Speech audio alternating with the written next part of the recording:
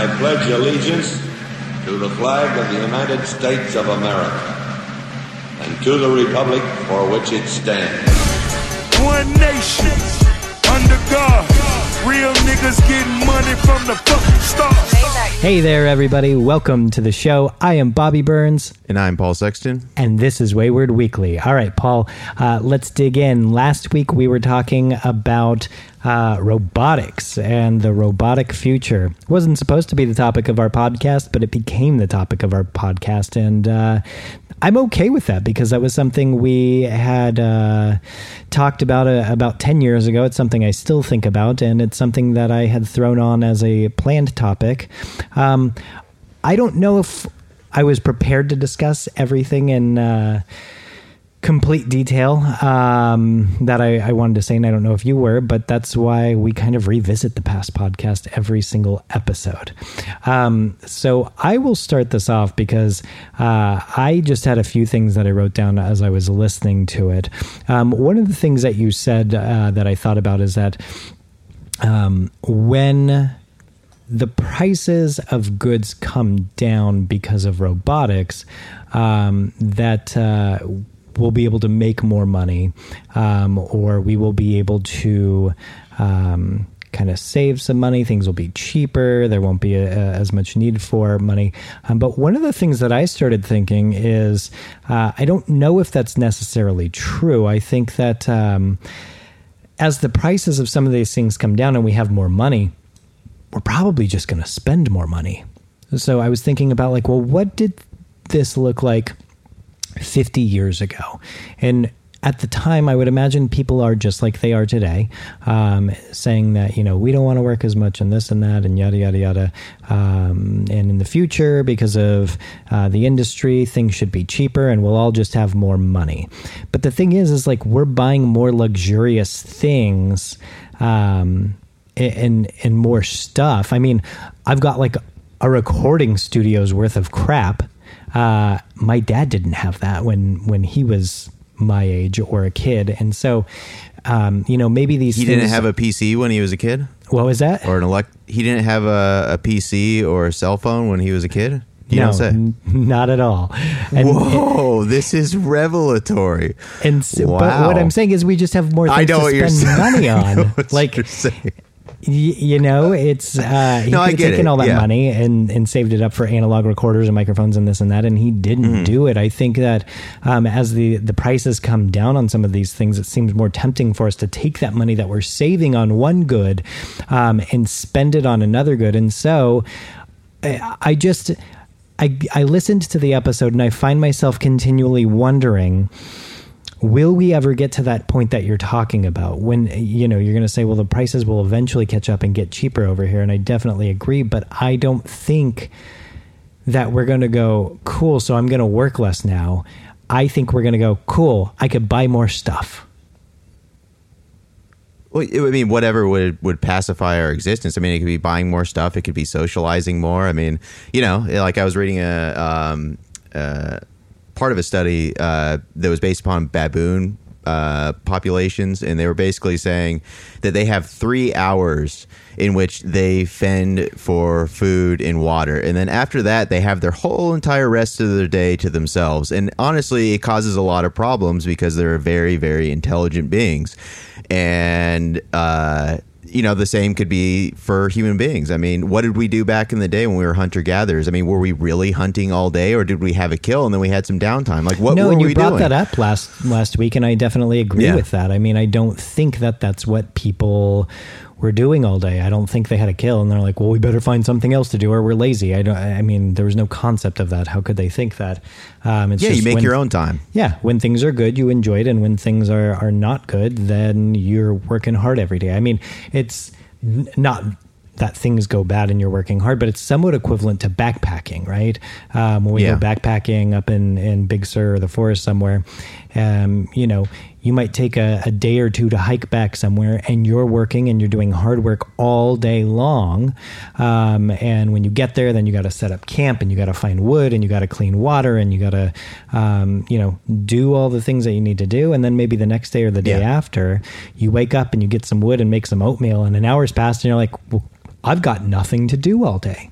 And it doesn't make me feel like a lazy piece of crap. It makes me feel that, I don't know, nice and relaxed, and gives me lots of time to think about life and myself and the things that matter and the things that don't, and to go on a hike and enjoy myself, and then to, you know, I don't know, get bored and build a rock fireplace and make it nicer or something, because there's nothing to do. It's great. It's enjoyable. So at any rate, I don't know. All I wanted to bring up in that regards is that I don't necessarily think that just because something's cheaper that we're going to reduce the amount of time that we work every week. I think that will probably work the same, if not more, and just try and get more crap. Yeah. That unfortunately we're not even going to be able to use anyways, because we're working too much to use it. Yeah. So. And we take on all this technology, and it's supposed to benefit our lives in terms of, you know, giving us more personal freedom and time management ability. And yet we find out that, you know, we have less time. Well, yeah. I mean, you could work on a car from like the 60s and it'd be bare bones and super easy to fix. And if you work on a car today, I mean, there are so many things that can break and go wrong. Your hybrid battery, your backup camera, one of your sensors, the air conditioner that you didn't have back then, the power steering, the coolant inverter, the this, the that. And so it's like the nicer the thing you get, it's almost like the more things there are that can go wrong and the more expensive they are to fix, and the more you're working like just to keep those things nice, you know? So I don't know. That was just one thing I wanted to talk about. We did somewhat talk about the idea of we didn't necessarily go into the idea of a basic universal income per se. But I think the idea of working less is us reaping the fruits or the benefits of our labor, right? If let's say we only have to work 20 hours a week, everybody in the entire world, and we're benefiting from it, it's not a basic universal income. Everybody's got to do something. But the price of human service becomes I don't want to say worth more, but we're able to pay things more. And so there's somewhat of a similarity there. Now, what I wanted to go into is I wanted to justify that at least a little bit, because I know people are against kind of this idea of a basic universal income or increasing the minimum wage, which is really what I was just talking about. But something that I want to point out that I find really interesting, and I want to know what your thoughts are on it, is that we are just one generation inhabiting the planet right now.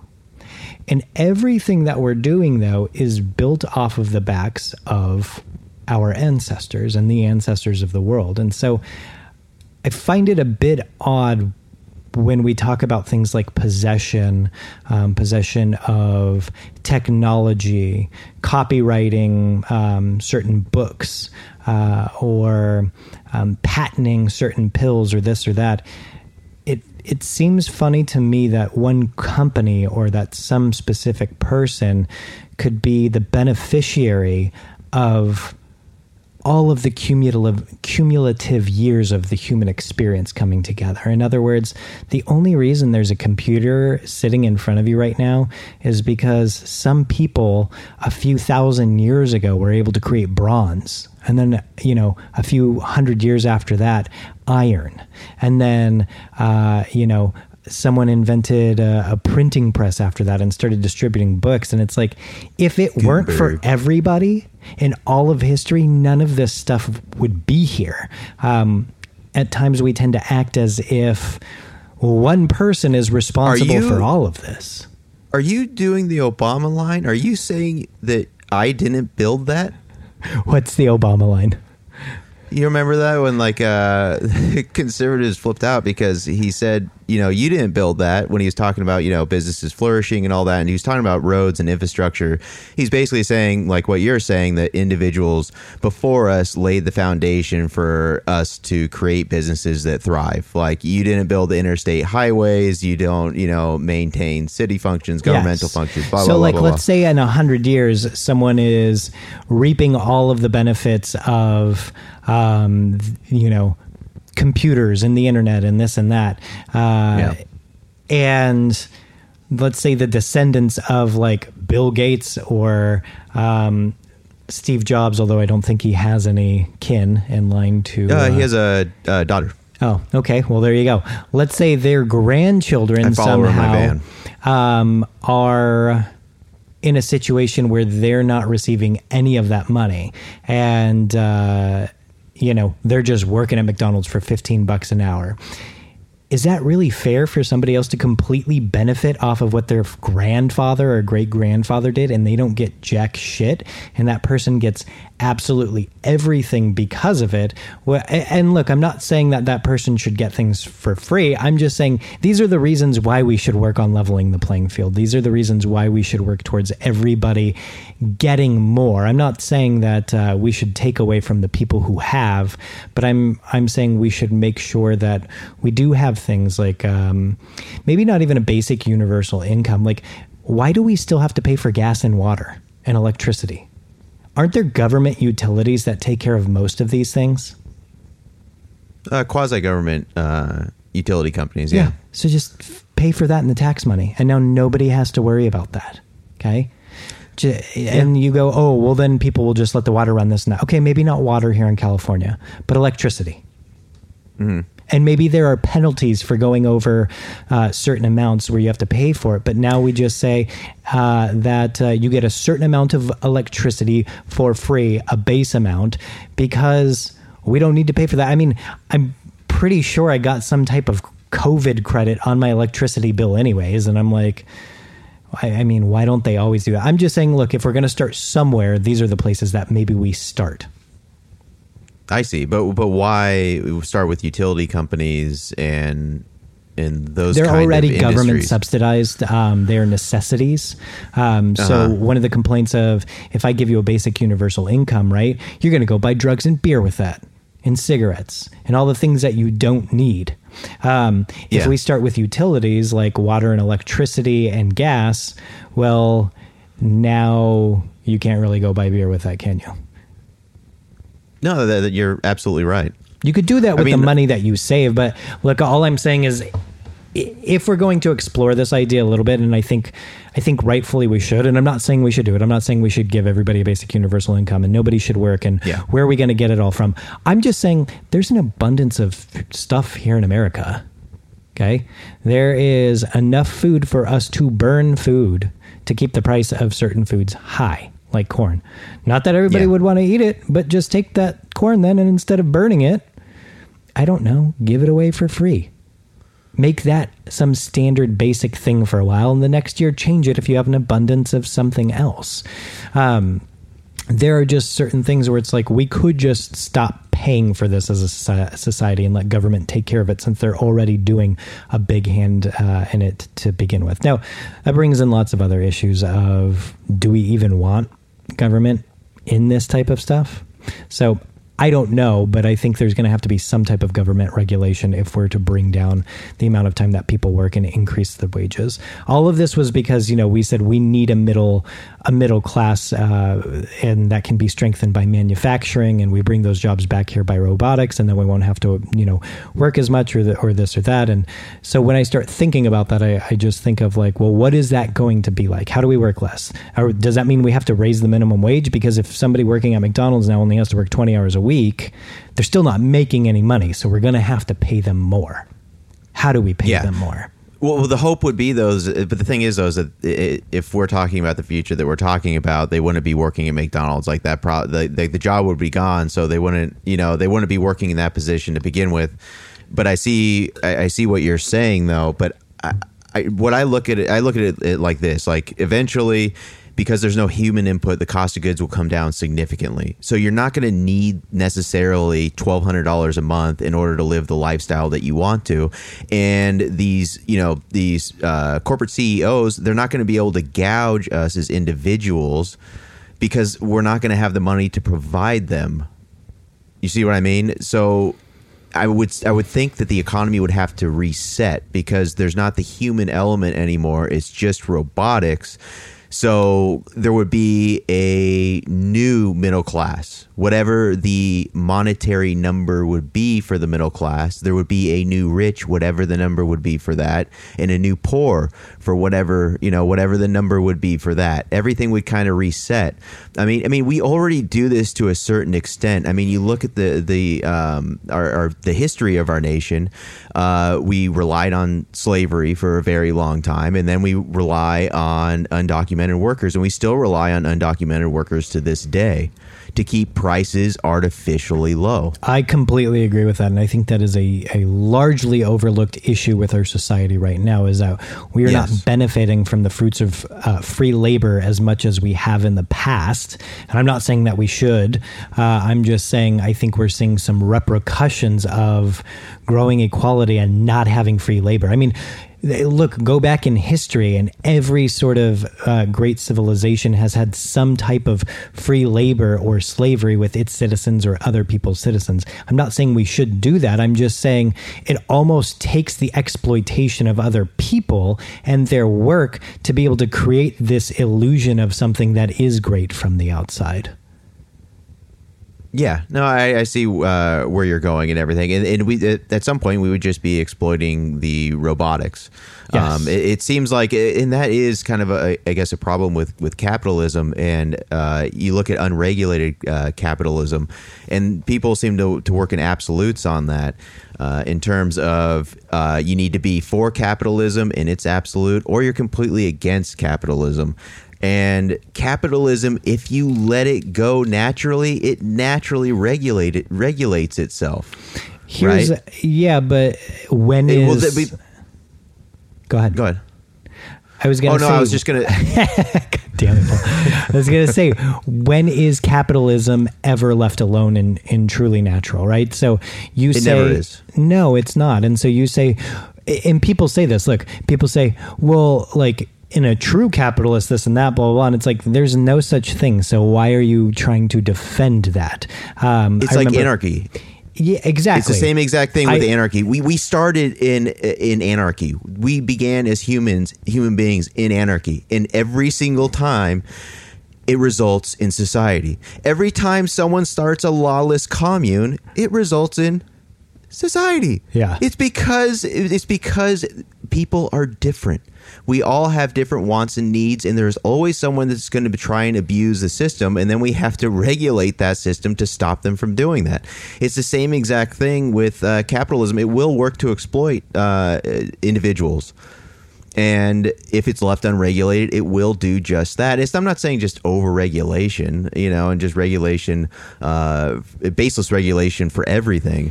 But we naturally regulate because there have been wrongs that have been committed in the past. I mean, you look at Henry Frick, who ran Andrew Carnegie's steel mills. I mean, he fired on his own employees, killed his own employees because they were striking. I mean, so this? That's why we have unions. I believe that was the mid to late 1800s, somewhere around there. I don't know the specific dates. Huh. But where was it at? Of course we have unions now. It's because the person at the top thinks that the little guy isn't doing anything. The person at the top is working very hard, but it's a give and take. Carnegie needed the workers, and the workers needed Carnegie. So the way you give the workers power is you allow them to collectively, basically bargain as a unit against the boss. Yeah. That wasn't, the government stepping in and saying, oh, hey, we need to do this or do that. It naturally did it itself. The government always lags 20 years behind any movement. So these workers had these problems, and then 20 years later, we start finding changes in the laws. We have changes, we have unions forming and everything. The government always lags in that regard. But I agree. It responds to injustice with capitalism. Capitalism isn't bad. It's just acknowledging that we're human beings. Yeah. Human beings do good things and they do terrible things, and sometimes you need to de-incentivize individuals to not act badly. So if there is a ramification that is a negative one for any particular person, they may not engage in that activity because it won't be worth their while if they end up in a cage. See what I mean? Yes. which is And I don't know how we got then into this government tangent, involvement. Yes. But And it's saying the government involvement's never perfect, but and like you said, it's slow. One point I want to go back to really quick, just because I always enjoy the idea or the sentiment of it, is Henry David Thoreau, who wrote Walden Pond in Civil Disobedience back in the 1850s during the Mexican-American War. He was thrown in jail for not paying his taxes for the Mexican-American War because he didn't believe it. And I believe he starts Civil Disobedience off with the government at times is anything but expedient or something like that, just to say like, the whole thing is like why you should rebel against government, but his initial complaint and talks and gets people on board is just saying like it is slow to react, just like you're saying. So the government waits until it's popular. Yeah, they wait until it's popular. They're like, well, if I, they never stick their neck out there. They just wait for the movements and for people to change over time. Yeah. It's a ship that just steers itself into the undertow of the current, right? It'll be going against it, and when the current's strong enough, it finally just turns into it. But it never really decides to, at least our government or maybe a capitalist government, just change the whole ship, Yeah. So exactly. Okay, well, there is one more idea that I wanted to go into here, sort of related to what we were talking about. And I tapped on it a little bit last week, where we talked about, well, what would people do if we were working less? Or what would people do if they were receiving higher wages for working less, or a basic income or something like that? And I get the complaint a lot that like people would just be lazy if they didn't. I hear that all the time too. Yeah, if they didn't have to do these things. And I mentioned it, but I didn't really elaborate on it. And I do want to elaborate on it because it's an idea that I've had and thought about, and I think it's an important idea. Is that kids are the primary example of freeloaders. Okay. And everybody at one point in time was a child. So what someone's saying is, if you give something away from free, or you have to work less, or this or that, you are not going to do anything productive, and you will then not be a productive member of society after that. But the issue with that is, at one point we were all kids, at one point we were all freeloading, not having to work, or only having to work a little bit by going to school. And at some point we all became adults and responsible enough to pay for our bills and our groceries. And 99% of us, or 98% of us. But I think that is just a huge fallacy to think that if people are getting things for free, they're going to be lazy. Kids get things for free their whole lives. They start out at 2 or 3 years old getting everything for free, and they don't have to do anything. Parents do everything for them. They clean up for them. They get them food. They buy them things. There's not a lot of work involved in any of that stuff.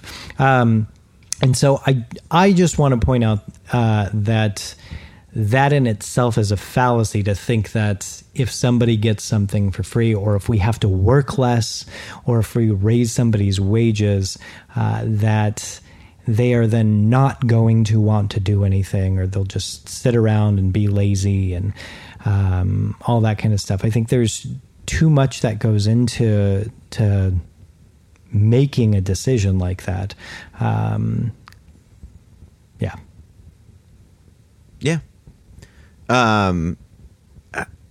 I don't know. I really don't know if it would end up.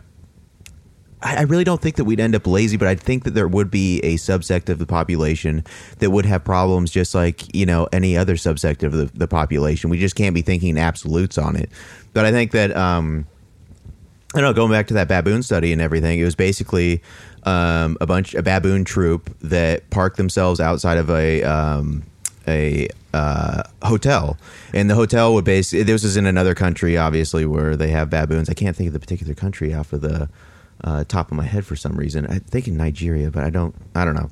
Anyways, that's not the point. They would dispose of the trash and unlock bins and everything. Basically, just a big trash heap with all the food products and everything. And the baboons, instead of going out and fending for themselves, they just parked themselves on the trash heap. Completely destroyed their whole entire social network, their hierarchies, and all that kind of stuff. They developed disease and human diseases from eating our foods and everything. And that can be used as an example, but I don't know that we would necessarily become that because I don't know if we could draw like a direct parallel to that. I really don't know how it would turn out. Well, I think the difference is it's like you might say, okay, well, look at a dog. A dog has everything taken care of from them, and so they just lay around all day. We have so many other things to do, though. Okay? Yeah. If that were the case, nobody would have ever written poetry. Nobody would have ever painted a picture because we would have said, "Why? We don't need to do that. We're already done. Yeah. What would be the point in painting that picture? We've got this or that or blah, blah, blah." We like to take our spare time and fill it with hobbies and create things. There is something about that is intrinsically rewarding to us. And I think it's because we're social creatures and that we want to impress other people. I don't think we do it for ourselves. Yes. I mean, we do Yes. it in a very roundabout way. I was just going to say that. But Yeah. I do it so you like me, which is for me, Yes. but it's for you, if that makes sense. We're creating value in ourselves by giving others value. So Yes. you're basically saying that we wouldn't just disregard our entire social structure and just completely devolve as a species because we're getting No, in fact, we would probably do that more. I mean, I don't know about you, but since this whole COVID thing and now we're staying at home and blah, blah, blah, like I've actually sort of spent more time with some of my friends. Maybe just spending more time with my friends in general, doing things like this podcast. We started that with the stay-at-home order. I've been playing lots of online games with my friends, probably twice a week, if not 3 times a week. And these are things that I normally wouldn't do. I feel like if anything, with this little bit of extra downtime, I've worked on projects around the house and this and that, but not only did I not sit around, I actually became a little bit more social. So, the more we work, when I went to college and I was working 2 jobs and I would work about 40 hours a week, sometimes a little bit more. And I was taking like 20 units, sometimes 22, 24, going double time, having to petition for it. I didn't have any social life whatsoever. All of that type of stuff fell apart. And all I was doing was work. So, I mean, this reduction in work hours might be good in the sense that we become more social. Maybe we get along better. Could you imagine? Everybody's at each other's throat. I won't say everybody. There are some people who are at each other's throats via the internet over this whole COVID situation. And I get that we're just kind of thrown into it and nobody knows what's going on. But could you imagine if over time that we just don't work as much? Would we keep doing that, or would we just become better socially with each other and find better ways to invest our time? I think it would be a combination of both. I mean, you're talking about when you were working and taking on all those classes and credits and everything, and you probably lost balance and you probably lost a portion of your happiness. And maybe the same could be said on the polar extreme where you're not, you don't have to do anything throughout the day. You don't need to go to work in order to feed yourself. Right. In order to clothe yourself, to house yourself. But I think that you're right that we constantly compare each other to one another. And that would incentivize individuals to not just let themselves go and just, sit in their living room, drink, smoke, do whatever they want. I think it would increase socializing, and maybe the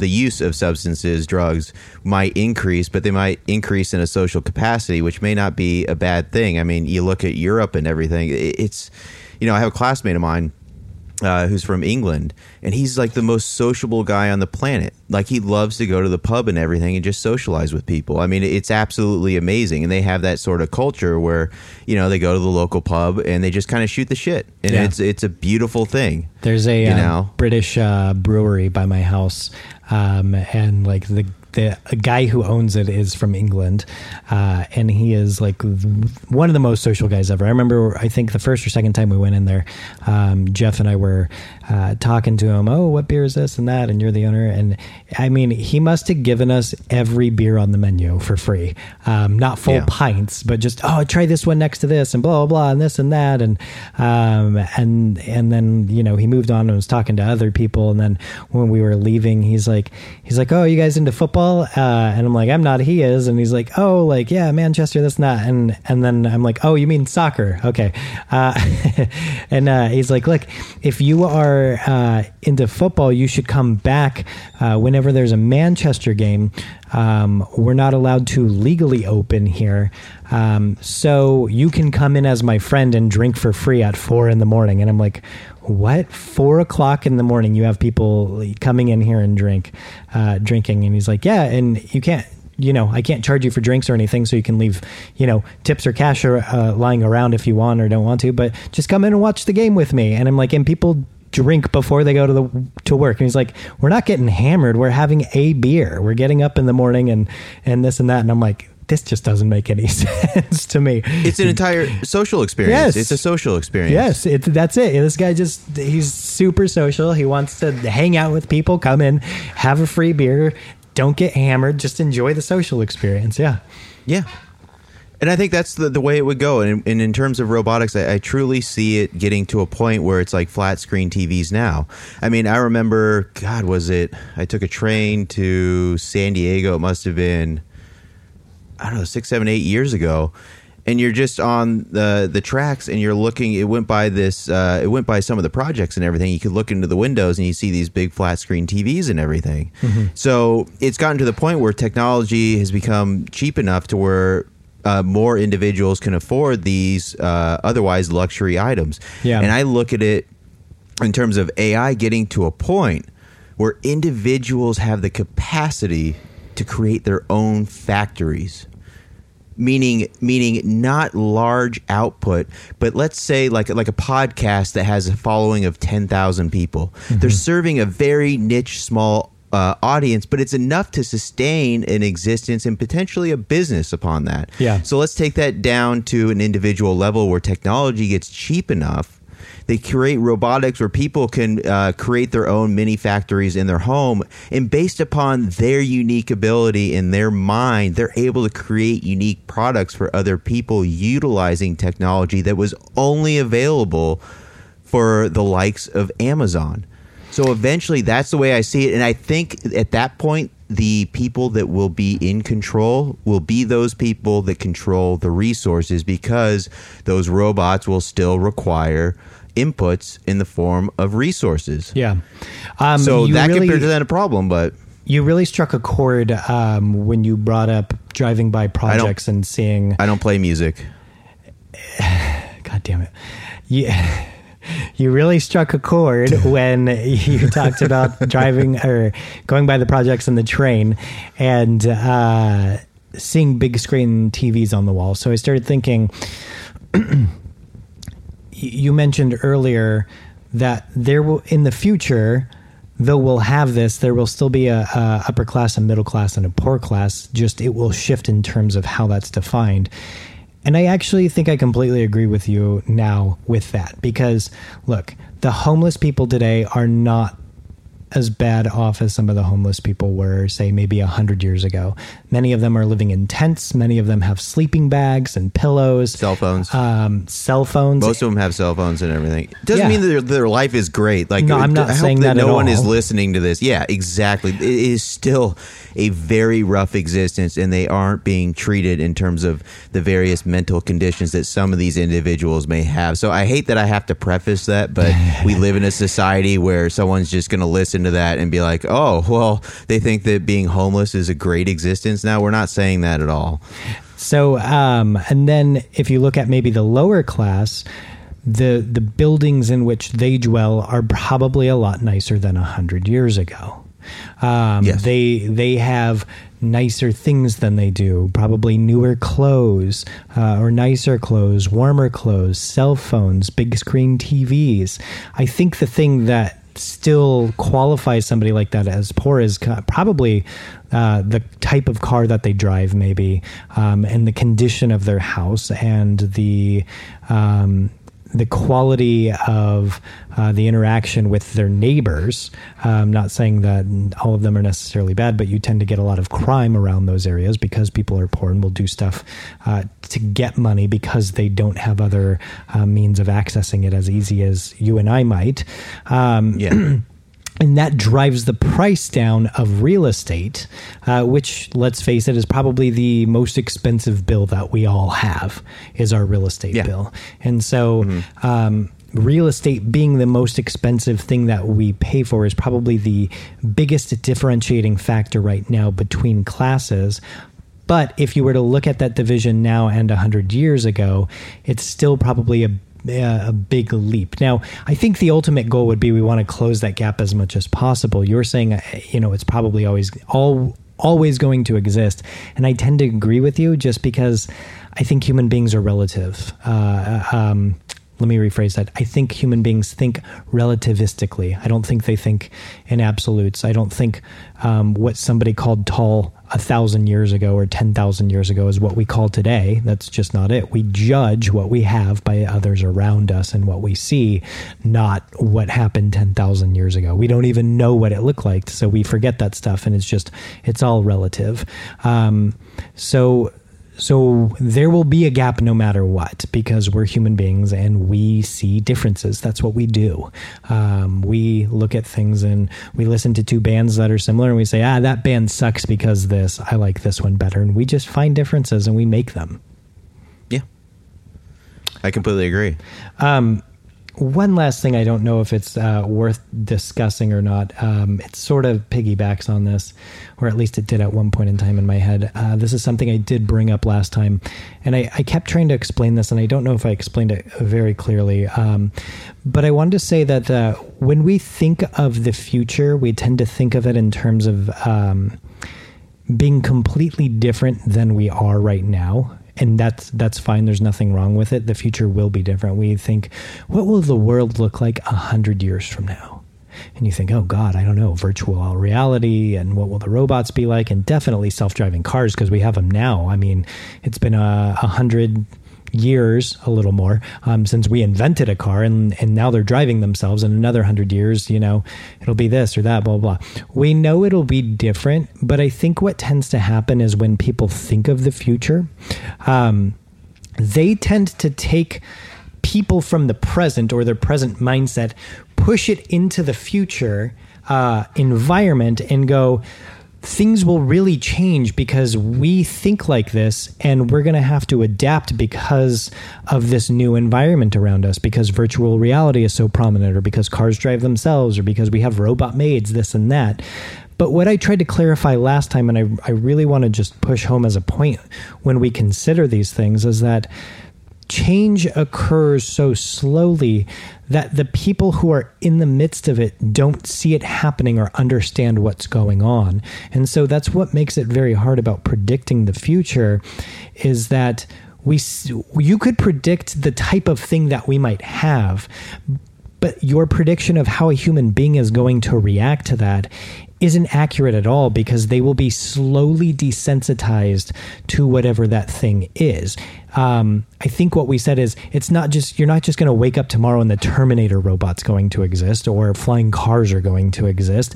We will very, very slowly get to that point, and it won't really look like things have changed much at all for the individual experiencing that change. In other words, look at what video games were like when we were 5 or 6 years old.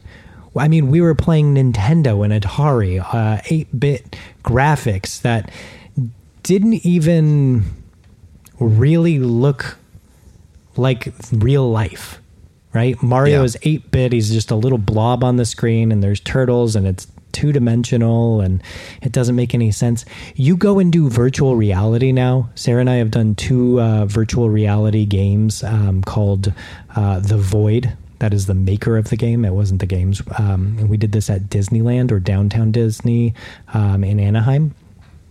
And one of them was a Star Wars one, and one of them was Avengers one. And you put on an Oculus Rift. You get a gun, you get a vest, you've got a helmet on. That helmet has headphones over it. And all of a sudden, Paul, I look at you and you are now a stormtrooper. And you look at me and I'm a stormtrooper, and I can see your guns and your fingers and everything moves accordingly, and you hop in there and it is bizarre. You have been transformed into another world. And you go, well, man, if I was 5, or let's say I was 30 years old in 1990, and I thought about that, someone's like, in the future, you're going to have virtual reality. I'd go, wow, that's going to be crazy.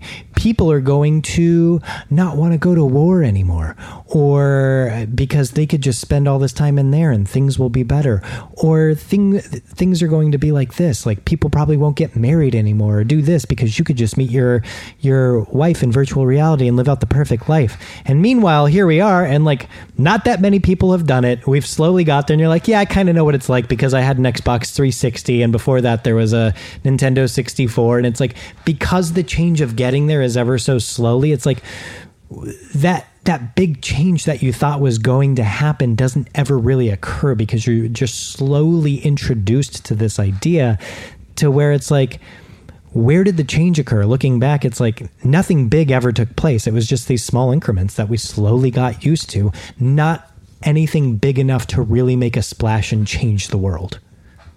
Yeah, we don't necessarily see how other technologies will develop adjacently to the current technology, like the gaming system that you're talking about, which may augment the development later on, which may change the entire process completely. And I'll give you a quick example. In my mind, and I think in the mind of a lot of others, the premise of having driverless cars initially was a ridiculous premise. And the reason why is, I'll give you an example with 60 Minutes. This was, probably it has been like 15 years ago. But they ran a special on driverless cars. And the way that the cars drove themselves was they put these metal strips in the road. And they had the host in the passenger seat. They had the scientist in the driver's seat. The engineer had their hands off the wheel. The car was following these little metal strips in the road. And the premise is if we could put these strips all over the United States, we could have driverless cars. Maybe we'll have special highways with cars in these strips, and they could drive themselves. It'll be amazing.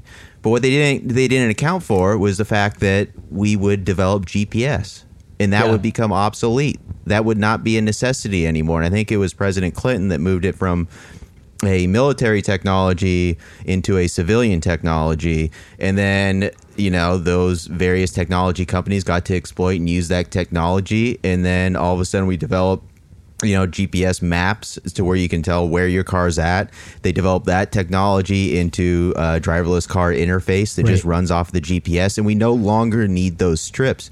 And I agree with you. There's a lot that we cannot foresee, but we seem to be a very insecure species, so we always imagine the worst. Like, there's going to be, like you're saying, there's going to be this singularity moment where everything just goes to hell. But if we look at the past, that's never been the case.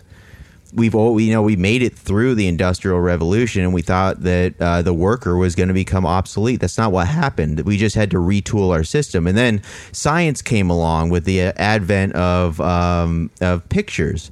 In order to develop a picture, it required science, and the thought was like, we're not going to be able to retool our society to meet the demands of science. And that did not happen. We retooled society and it maintained. So I think it's good to be cautious, but it's not helpful to necessarily envision a doomsday scenario when we can look back on history and realize that we've survived these situations. Right. I mean, I agree with you. I don't know if you were thinking that I was saying it was going to be doomsday or not. I think more to my point, what I was trying to say is it is going to be the same in possibly not many things are going to change. In other words, it's in human nature. It's in our nature for us to continue to act how we always act, right? I remember seeing a meme, and it's like, kids these days always on their phone, and then it showed like back in my day, 1920, and it's like all these people, they weren't old at the time, they were young, reading newspapers in front of their face on the bus while they're all sitting around each other, not talking to each other. Like everybody's just reading the newspaper. And what I'm trying to say is people don't change much in their nature. The environment changes, but our biological makeup, isn't that different. If you were to take a child born 20,000 years ago and transport them to today, and we raise them in this society, I think they would get along just fine. I don't think you would notice the difference between that person and me whatsoever. No. Not at all. And so what I'm saying is that human nature is essentially the same. And if you were to take me and raise me 10,000 years from now, that I wouldn't know any different. But I think human nature will be the same, that people will exploit each other and, try and take advantage of one another and things like that, which is just another reason why I remain skeptical of the reduction of work hours. Now, look, I want to say, just like I did last week, is I hope that I'm wrong, and I hope that we can do these things. And I used to be a huge proponent of the reduction of it. I mean, I still think I am, that we should. I just don't know if it's going to happen. Yeah, and I tend to agree with what you're saying. Well, I know you had some things that you wanted to say about last episode. Well, I don't know if it was last episode or the episode before, but you asked for clarification, and I thought it was clarification on the point that I was making, but maybe it was the coin of phrase that I was using. I said at one point that there was no there. I remember that. You've used that, I think, 4 times in the last 3 podcasts. I just asked my brother-in-law. He's never heard that before. I had a really good friend of mine point out that she's never heard that before, and she's wondering, like, well, what are you talking about? And I had no idea that a lot of people hadn't heard that, but that phrase goes back to 1937 in Northern California. This woman coined the term for the first time. I believe it was in a news article, but it's been used ever since, and it's used heavily now in politics. So if you follow, I tend to follow politics, and I really followed politics back in the day, so I heard that a lot. So when you say there is no there, you mean that there's just no evidence. So let's say that you're prosecuting someone for murder, and I'm the defense attorney. The evidence comes in, and it's all exculpatory, meaning that the person is not guilty. Yeah. You would say there is no there. It's a weird turn of phrase. I kind of get it, because, like, let's say I'm like, oh my God, Paul, did you see that that bird just fly by in the movie we were watching? And you're like, no, where? And I rewind it, and then I hit play, and then I pause it, and I go, there, and I point, and there's my evidence. And you're saying there's no there, like there's no like pinpoint there. There is no evidence there. So the there is in place of evidence. The thing that I like sort of also confused it is when somebody is upset or whatever, right? And not that people say this, but you've heard the term "there." There, darling. There, with like a pat on the back of the head. Yeah, and I think I sort of confused it with that. No. I meant it completely differently. But if you were to just run a quick Google search, you'll see it all over the place. And there's even articles written about it, like, where did this terminology come about? But I had no idea that a lot of people hadn't heard that terminology before. And I was surprised, actually, by it. But now I know, and that I think that's the point too. As we go on with this podcast, I think we do need to do a better job of just clarifying some of this stuff, because we tend to kind of speed through things. And I think we're doing a lot better in terms of this podcast. I think we did a really good job of covering AI, better than we did last time, because I think last time it sounded maybe a little bit more convoluted than it did just now. So we'll get there. I think we've been trying to push the podcast into formulas. And that's been a good thing. I think it's helped us shape it and get a better idea, and tried things that we wouldn't had we not attempted to force it into a formula. Yes. if we never said, let's do it like this, where we split the episodes in half, then we probably would never have gone back and started addressing things and clarifying. And I think you and I are both to the point where it's like, maybe we don't need to split the episodes in half. Maybe we just go back, listen to them, and talk again for as long as we feel like talking and see where the podcast goes. And then have some topics planned in case it becomes stale or we come to the end of a topic or whatever. And so I think that there is some benefit in attempting to put a formula to these things. But yeah, we'll get there. We're working out the kinks. Exactly.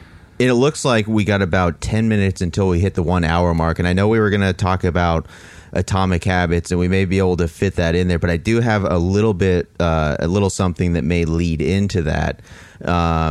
And I was going to ask you, I had my doctor recommended, because I think I've mentioned it on the podcast, just my ability to sleep sometimes is just god awful. Mm-hmm. I'll go, sometimes just 4 hours a night for an entire week and a half and then just crash, sort of thing. Sure.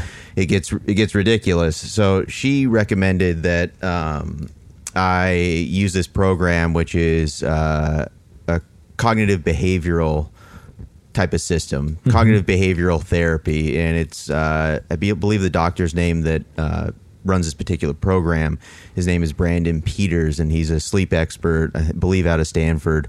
Okay. And she recommended the program based upon the graphs and the studies and everything on there. It looks like it cuts down the time it takes to get to sleep by half, and then when you wake up in the middle of the night, it cuts down the wake time by half. Yeah. But I wanted to ask you, first of all, what is cognitive behavioral therapy? And second of all, would that help me, and how? So I'm not an expert in cognitive behavioral therapy. I am an expert in applied behavior analysis, which are similar but different things. So applied behavior analysis is taking human behavior and reducing it to some very simple terms as well as you can, and then making sure that you're able to really measure that. Applied behavioral analysis is really broken away from the rest of psychology in the sense that it was looking for harder evidence to come to its conclusions. So that's different because cognitive in itself means of the mind or of the brain. And so when we talk about cognitive behavior therapy, we're talking about the way that you think or feel about things, as opposed to applied behavior analysis when we're talking about the things that I can actually see you do. Okay. I see. So right off of the bat, there's definitely a difference. Now, there is some overlap between the two, and there's actually kind of a new and emerging field within behavior analysis that I'm not going to be able to come up with right now. I'll probably come up with it in 5 or 10 minutes as we're talking and be like, oh, there's the term. But what it's doing is it's looking at the behavior of language and looking at the way that language works as a behavior within our mind. So it essentially what it's trying to say is, look, we could take applied behavior analysis and apply it to something like cognition because we think in terms of language and I can see the language. Okay. And I can also measure your brainwaves and stuff. But assuming that the language that you speak is like the language that's going on in your mind and that you're having a dialogue with yourself that is triggering certain events, then I can study those things. So your question is, what is cognitive behavior therapy and should I do it? Cognitive behavior therapy is an attempt to change the way that you think about something and the way that you feel about something. Thinking and feeling are things that are very hard to measure and change.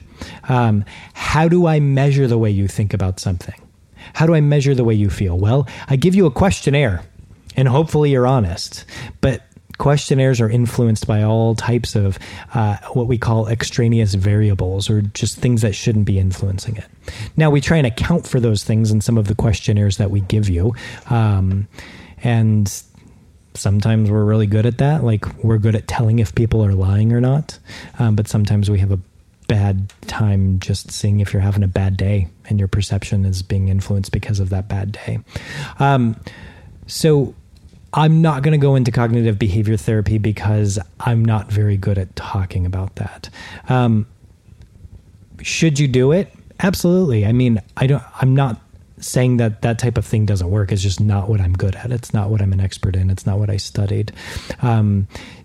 Have people use that and gotten great results from it? Absolutely. I mean, your doctor told you so, and I definitely think that the way we think about things is extremely important, and that is what Atomic Habits talked about frequently. And it's actually one of my big draws to that book was that, I read The Power of Habit, which went over behaviors in very ABA terms.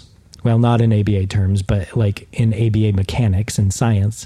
The Power of Habit took that and blended it with a little bit of what we would call cognitive behavior therapy, and saying that you need to be able to think about something a certain way.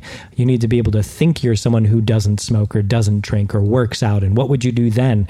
And I actually like that. I tend to agree with it. I just think it's hard to measure. Yeah. And the reason why I wanted to give this a try, I don't think I would have been up for it in my early 20s, but as I get older, I realize that I don't want to rely on taking anything at night in order to fall asleep. Like I was taking melatonin, and then I read a study on that, and they said on average it increases the amount of REM sleep by 8 minutes. And I'm like, 8 minutes?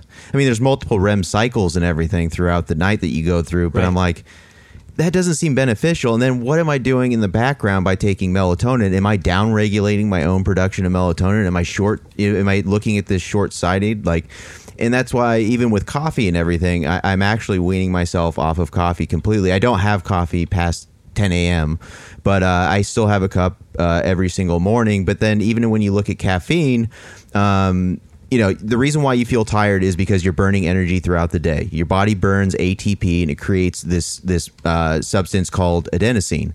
And adenosine is accumulated throughout the day, and by the end of the day, accumulates so much that you end up feeling tired. Yeah. So then when you have a cup of coffee, all the coffee is doing is that caffeine molecule goes into the adenosine receptor, blocks that receptor, okay, keeps the adenosine from activating that receptor site to make you feel tired.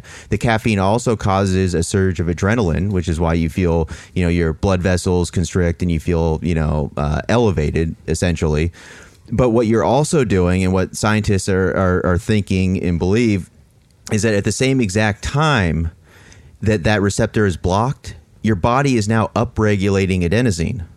So what happens is that when that caffeine is now out of your system, you crash because your receptors are flooded with adenosine.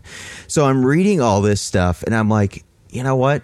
Like, this is ridiculous. I wake up in the morning, I need a cup of coffee. Then throughout the day, maybe I need some B12 vitamins or something. And then at the end of the day, I need a sleepy time tea or a melatonin or an over-the-counter type of sleeping drug. And I'm just like, I don't want to rely on that anymore.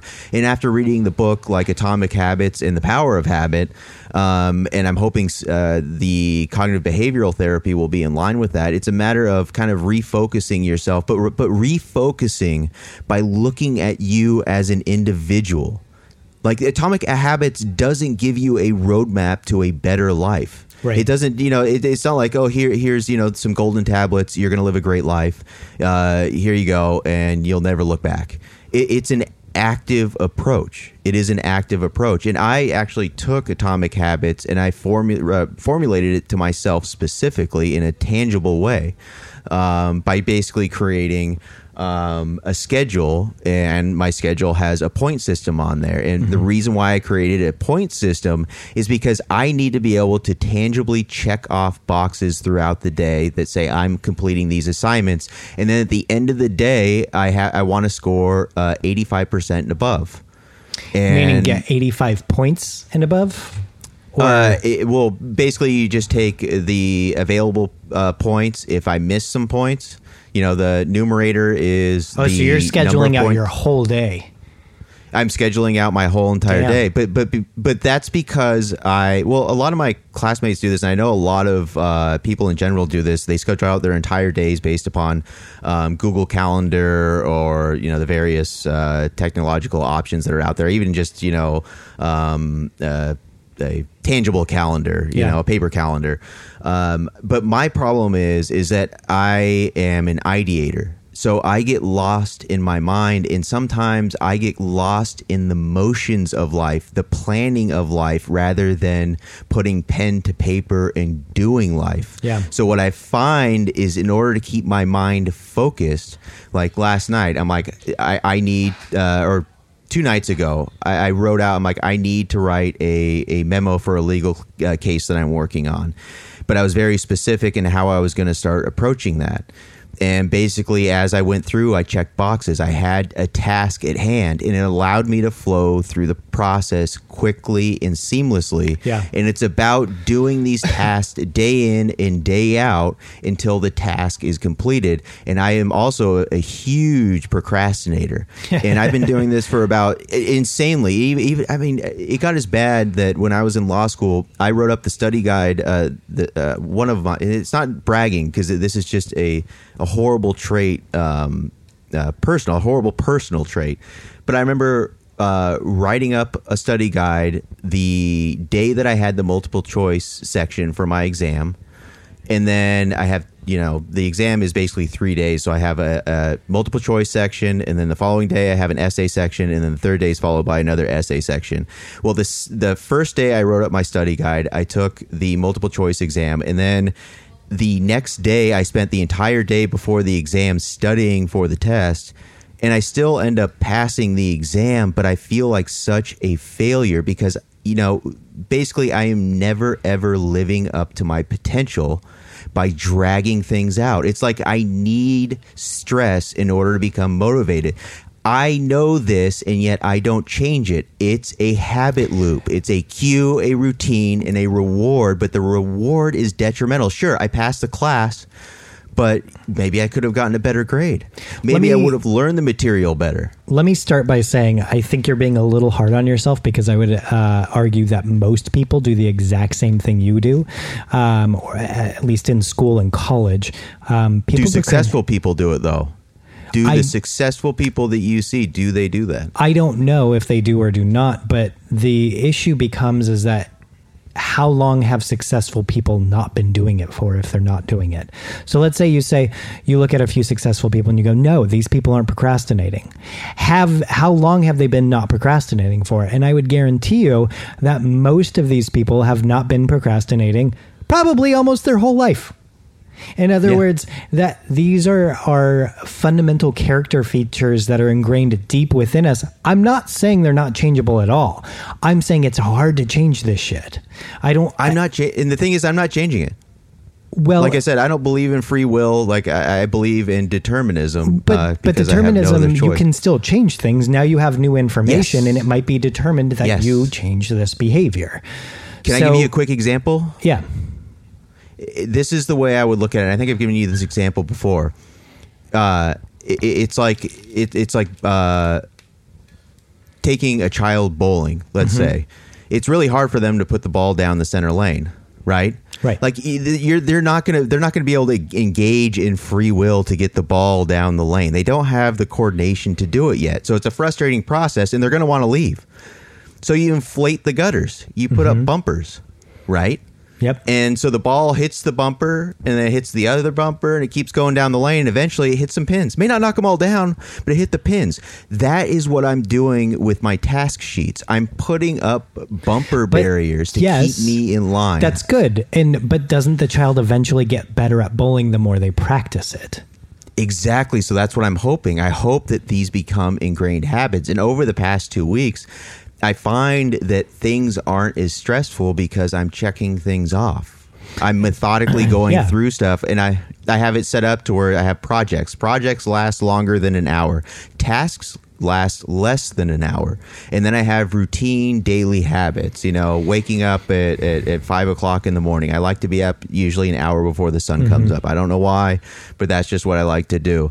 Simple things. When I wake up, I do the 2-minute rule, which is also something that's in Atomic Habits, where if you're having trouble committing to something, do the thing for 2 minutes. Yeah.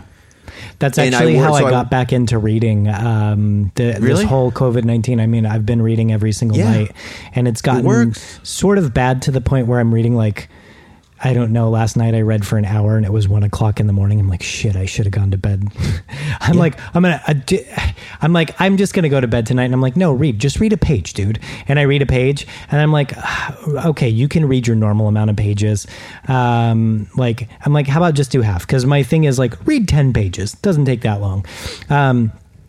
So I'm like, well, okay, you read a page, like just go for 5. And I get to 5. I'm like, you're almost to 10. I get to 10 and I'm like, but the book just got really good. And then and all of a sudden I'm 20 pages in and it's an hour later. I'm like, shit, it's 1 a.m. I need to sleep. And before it was a chore. Yeah, exactly. Yeah, absolutely. And so, I mean, look, the whole point of the 2-minute rule is that when you start out with things that are small and achievable, you could be successful.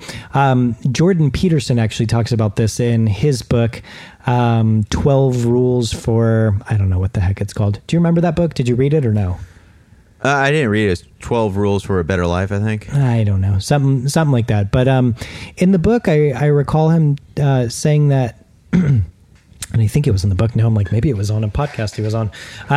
But he was saying that part of the reason that we're really bad at changing our behavior is that we try to set up goals for ourselves that either equate to our old self or equate to our idea of what the ideal self should be. In other words, if I go, God, I don't really run anymore. I need to start running. I go, okay, tomorrow you're going to run 3 miles. And then I go and I run 3 miles and I actually do it. Okay. But it's really hard to run 3 miles and it's punishing. I get done with it and I go, that took too much time. My shins hurt. I'm late for this now, or I didn't get to eat breakfast, and all these things come up. And so now I'm less likely to run because I'm not getting rewarded. Whereas if I could just lower my expectations of myself and not say, okay, Bob, you don't have to do 3 miles, do half a mile. Like, why don't I do that? And because I go, half a mile, what are you, a bitch? You're going to run half a mile? You some fat kid who can't get down there? I'm 35.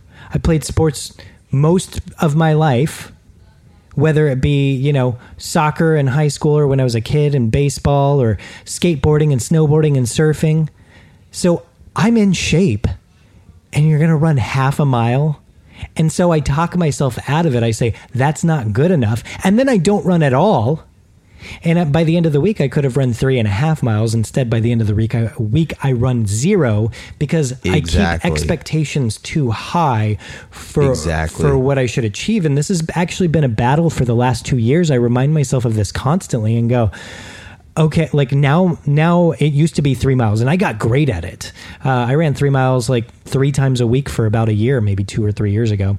And then I broke the habit because I went to my sister's house for 10 days, 11 days. And then I got back and I was behind at work. So I had to stay late and catch up, and my habits, my routines were off.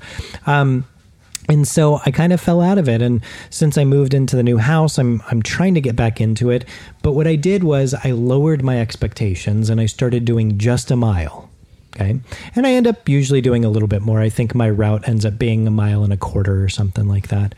And so I'm running for 10 minutes. It's not that much. And I'll walk for 3 or 5 minutes, the last of it, just to kind of cool down and bring my heart rate back to a normal temperature. And it has been better, I will say that, but I still don't think it's low enough because some days I wake up and I'm like, I don't have 10 minutes. So I want to say that changing your behavior is very challenging, but I think some of the biggest issues that we have with trying to tackle some of these things, and I probably got away from whatever triggered this idea, so maybe you can bring it back for me, is that our expectations of ourselves are too high. I go, well, you got to run that 3 miles because that's what you did 10 years ago. And that's what you used to be able to do. And it's like, dude, I'm not that same person anymore. I got to give myself some leeway for that. And I got to lower my bar a little bit and just say, a mile's fine, dude. Because you're never going to do 3 miles. And here's the crazy thing is, we were talking about slow change earlier and how, you try to look at the future and you can't imagine it, or you can imagine it, but you think it's going to take this big change to get there. Behavior change is the same way. So what if I go, oh, well, I'm going to run 5 or 10 miles a day? I go, well, I could never do that. I would never run Yeah. 10 miles a day, or I would never run 100 miles a month or something like that. There's just no way. It would require too big of a change in my life. Something catastrophic would have to happen. But in actuality, no, not at all. If I just start running half a mile a day, which isn't much at all, that is 15 miles a month. And if I just up that to 3/4 of a mile, well, then we're doing about 23 miles a month. And if I just then make that a mile, that's 30 miles a month. And if I just make that a mile and a half, well, there's 45 miles a month. And all of a sudden I'm running, I don't know, 2 miles a day. I don't know if I'm mixing the words up now that I'm thinking back. What I what I meant to say, if I fucked that up, was that if I run half a mile a day and then up that to 1/4 mile a day and then up that slowly to a mile a day, 1.25 miles a day, per month, it's going to start going up. And before you know it, if I'm just running 3 miles a day, which I believe I should be able to do anyways, I'm running 100 miles a month. And I become that person where I thought it would take this catastrophic change, and it actually doesn't. It is just these small incremental changes that get us there. One of the things I really like about Atomic Habits and that whole cognitive behavior idea is that you go, okay, I want to become a runner, somebody who runs, or I want to become a runner.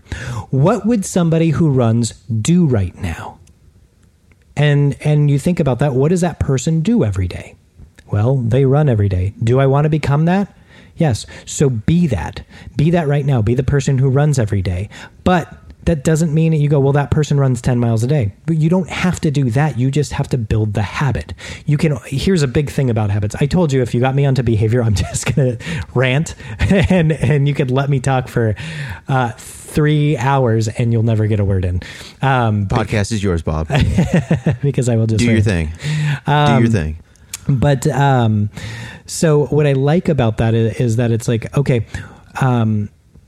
what does somebody who do? Well, they run every day. It doesn't have to be 10 miles, but that's how you build a habit. A habit is not something you do once a month. A habit is something that you do every day. And that's the thing that we don't see.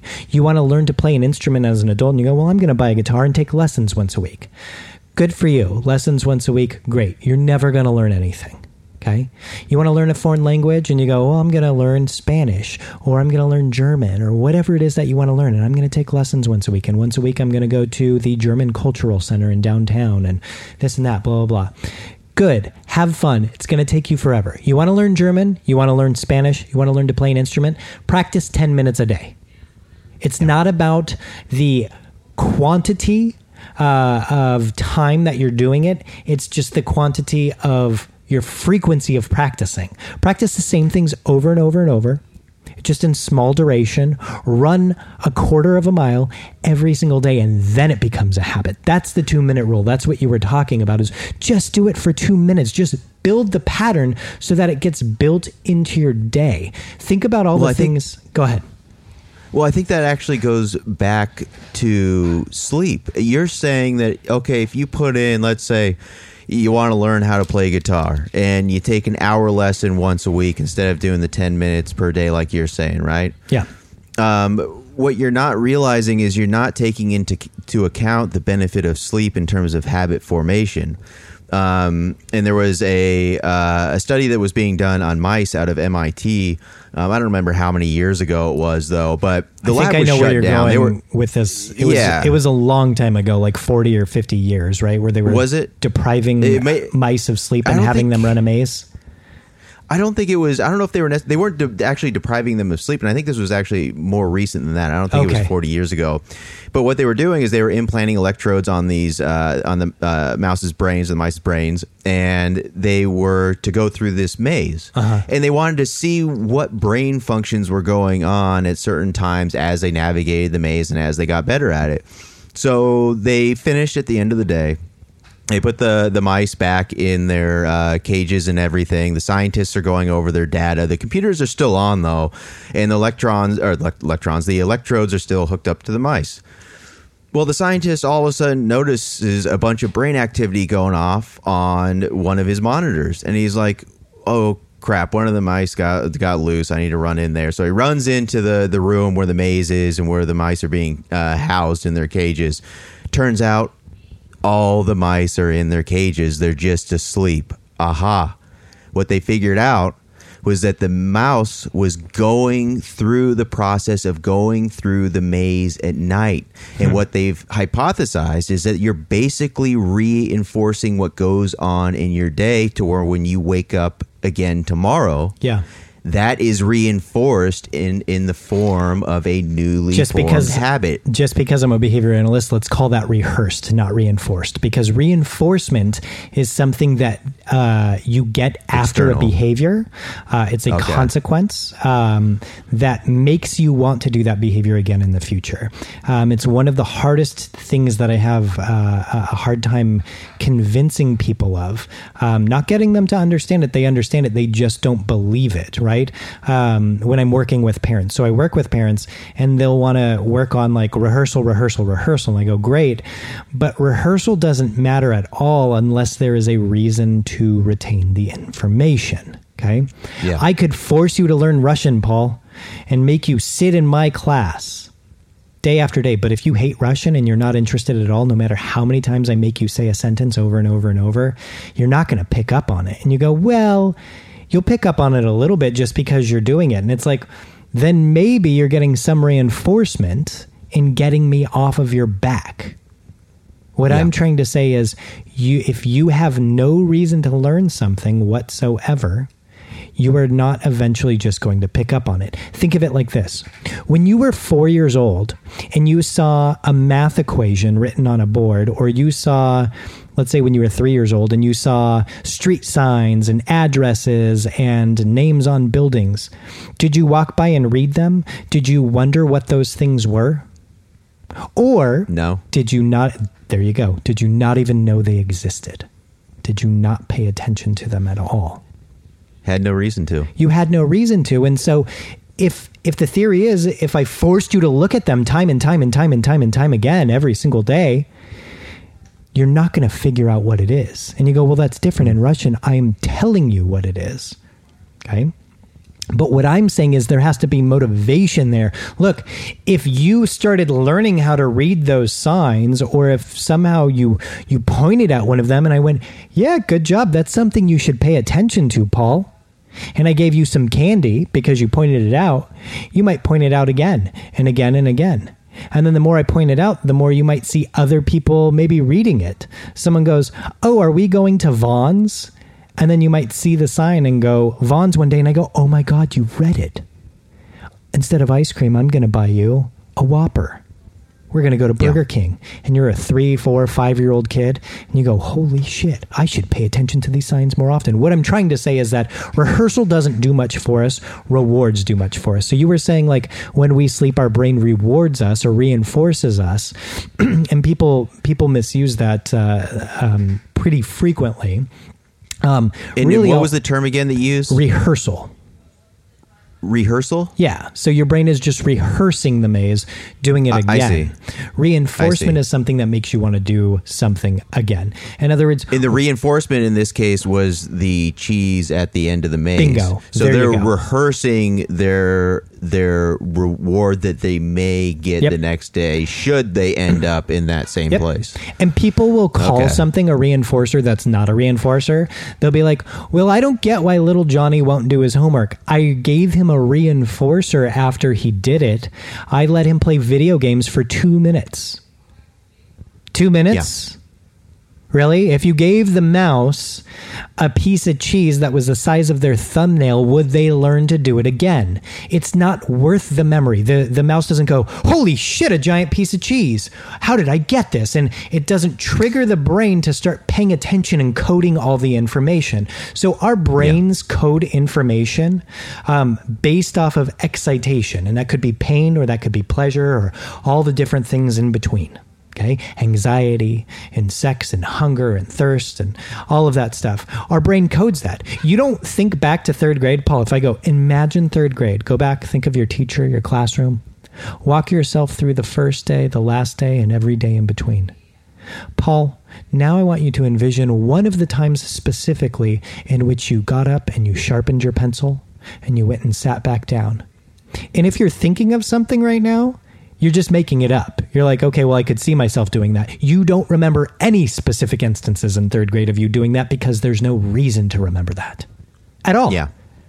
Okay. Yeah. Unless you accidentally stuck your finger in it and it tore your finger off and you had to go to the hospital, and you would not forget that at all. Yeah. Or if by the pencil sharpener, the girl that you like came up to you and kissed you. Because those are the things that are worth remembering. And so when people talk about reinforcers and, well, I gave him $1 and he's still not doing it, or we let the prisoner out of jail and he just keeps going back, it's because there's no reinforcement.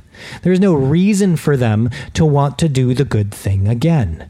It's more rewarding to do whatever the bad thing is. Yeah. So anyways, I can definitely see that. Well, and to tie it back...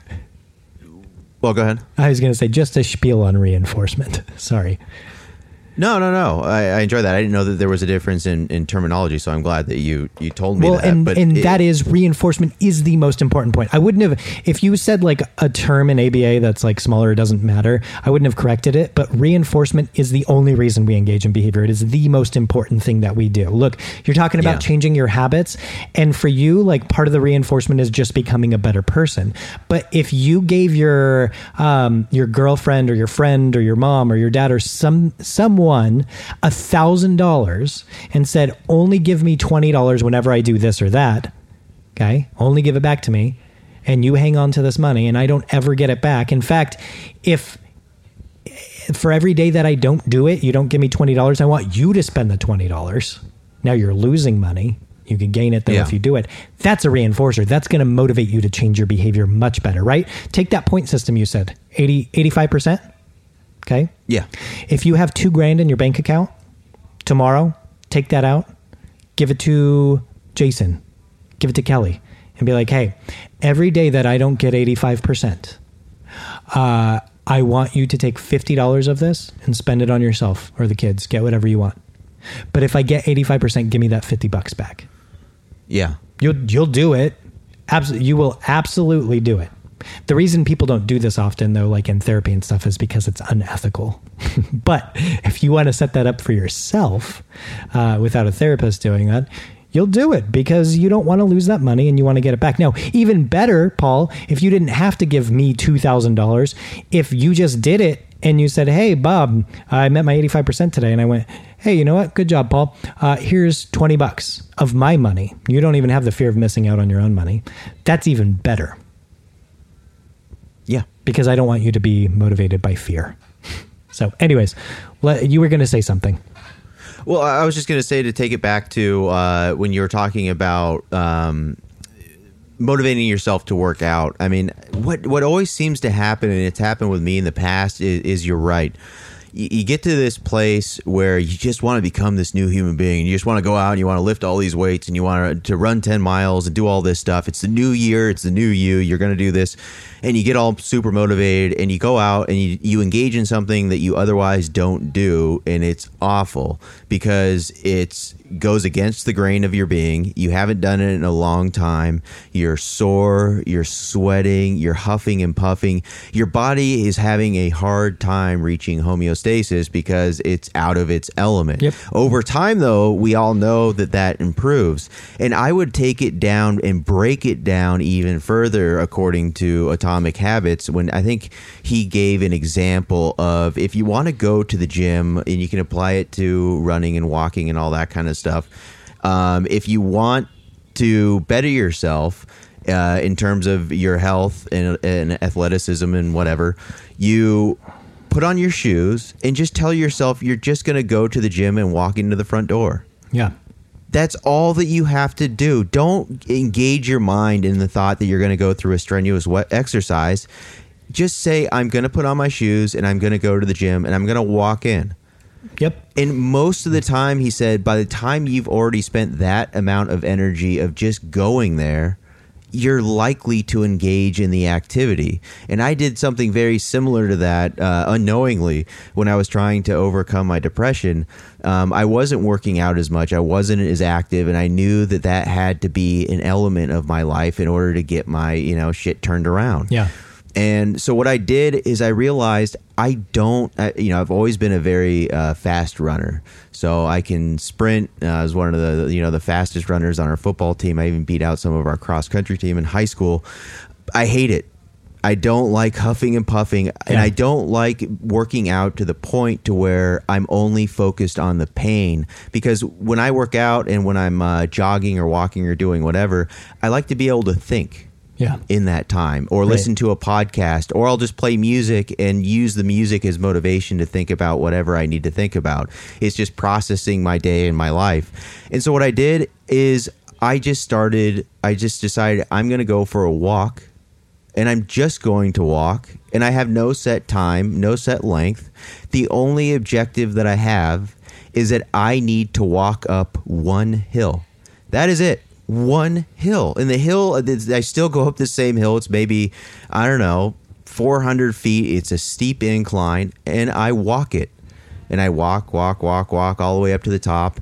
My walks were maybe half a mile to a mile initially. Now, on average, they're around 4 miles, or a little under. And it's just a walk, and I get the 4 miles done in an hour and a half, maybe something like that. It's really not that bad. I'm not huffing and puffing. I'm not annoyed. But over time, though, health is improved. Memory is improved. My depression has all but gone away. I still have little issues here and there. There's times that, listeners on the podcast can probably tell when I'm not that lucid. So I still have certain issues here and there. But in the aggregate, though, it's improved. And it got to the point at some times where I was feeling so good that I'm like, I need to run this fucking hill. I got to run this bitch. Yeah. And I would just run up that hill. And I still do that on occasion. I'll get to that hill climb and I'm like, you know what? I want to be huffing and puffing by the time I get to the top. 400 feet, and I know the end is near. It's a short finish line. I get to the top of that hill, and then I'm walking the rest of the way. Yeah. That's it.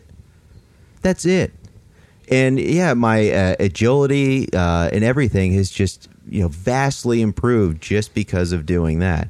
So it's just a matter of setting your shoes aside and just saying, hey, I'm going to show up to this particular destination tomorrow, and all I'm going to do is I'm just going to step outside my car.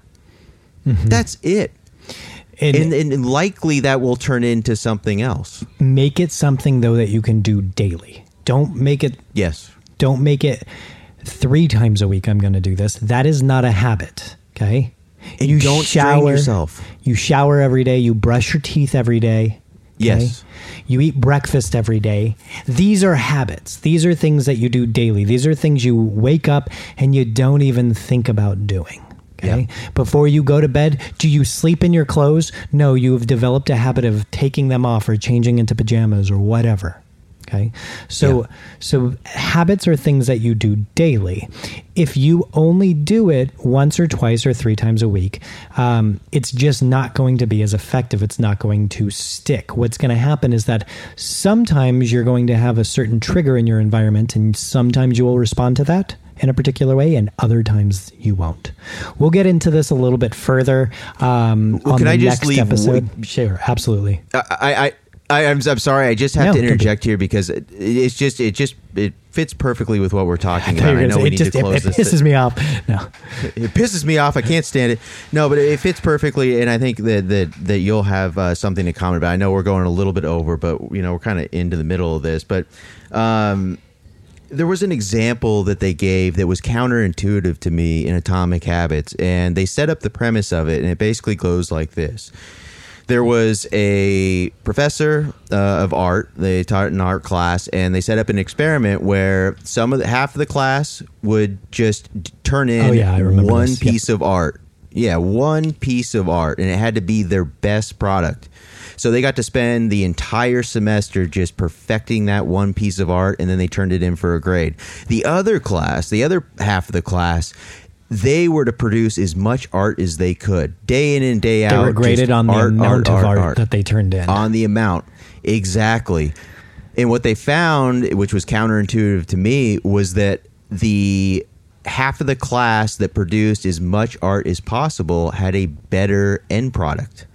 Yeah, the end product of both groups they gave to outside assessors, sort of. They gave them to people who weren't in the class and said, look at these photographs. So they were photographs. It was a photography class. Photographs. You're correct. And they said, which photographs do you like the best? And these people who weren't in the class had no idea what was going on in the experiment.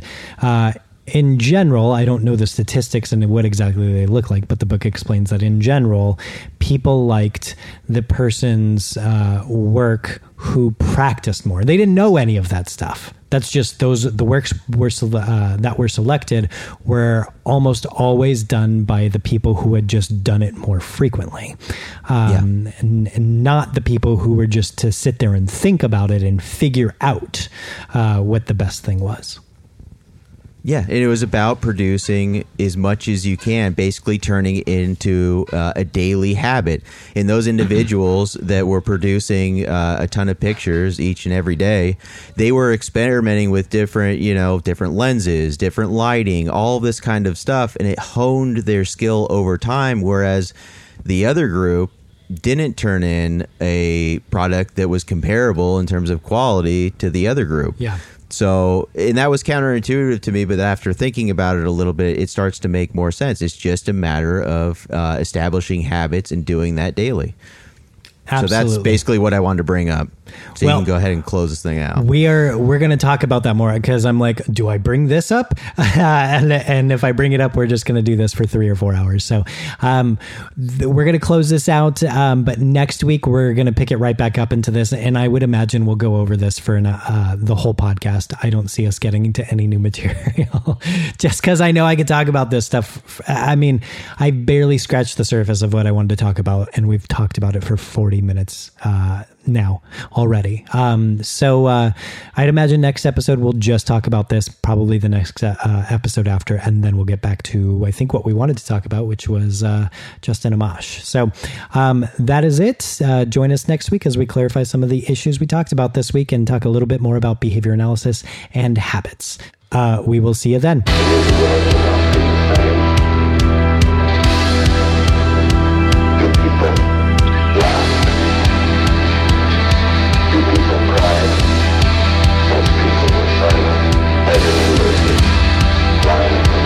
Into scripture,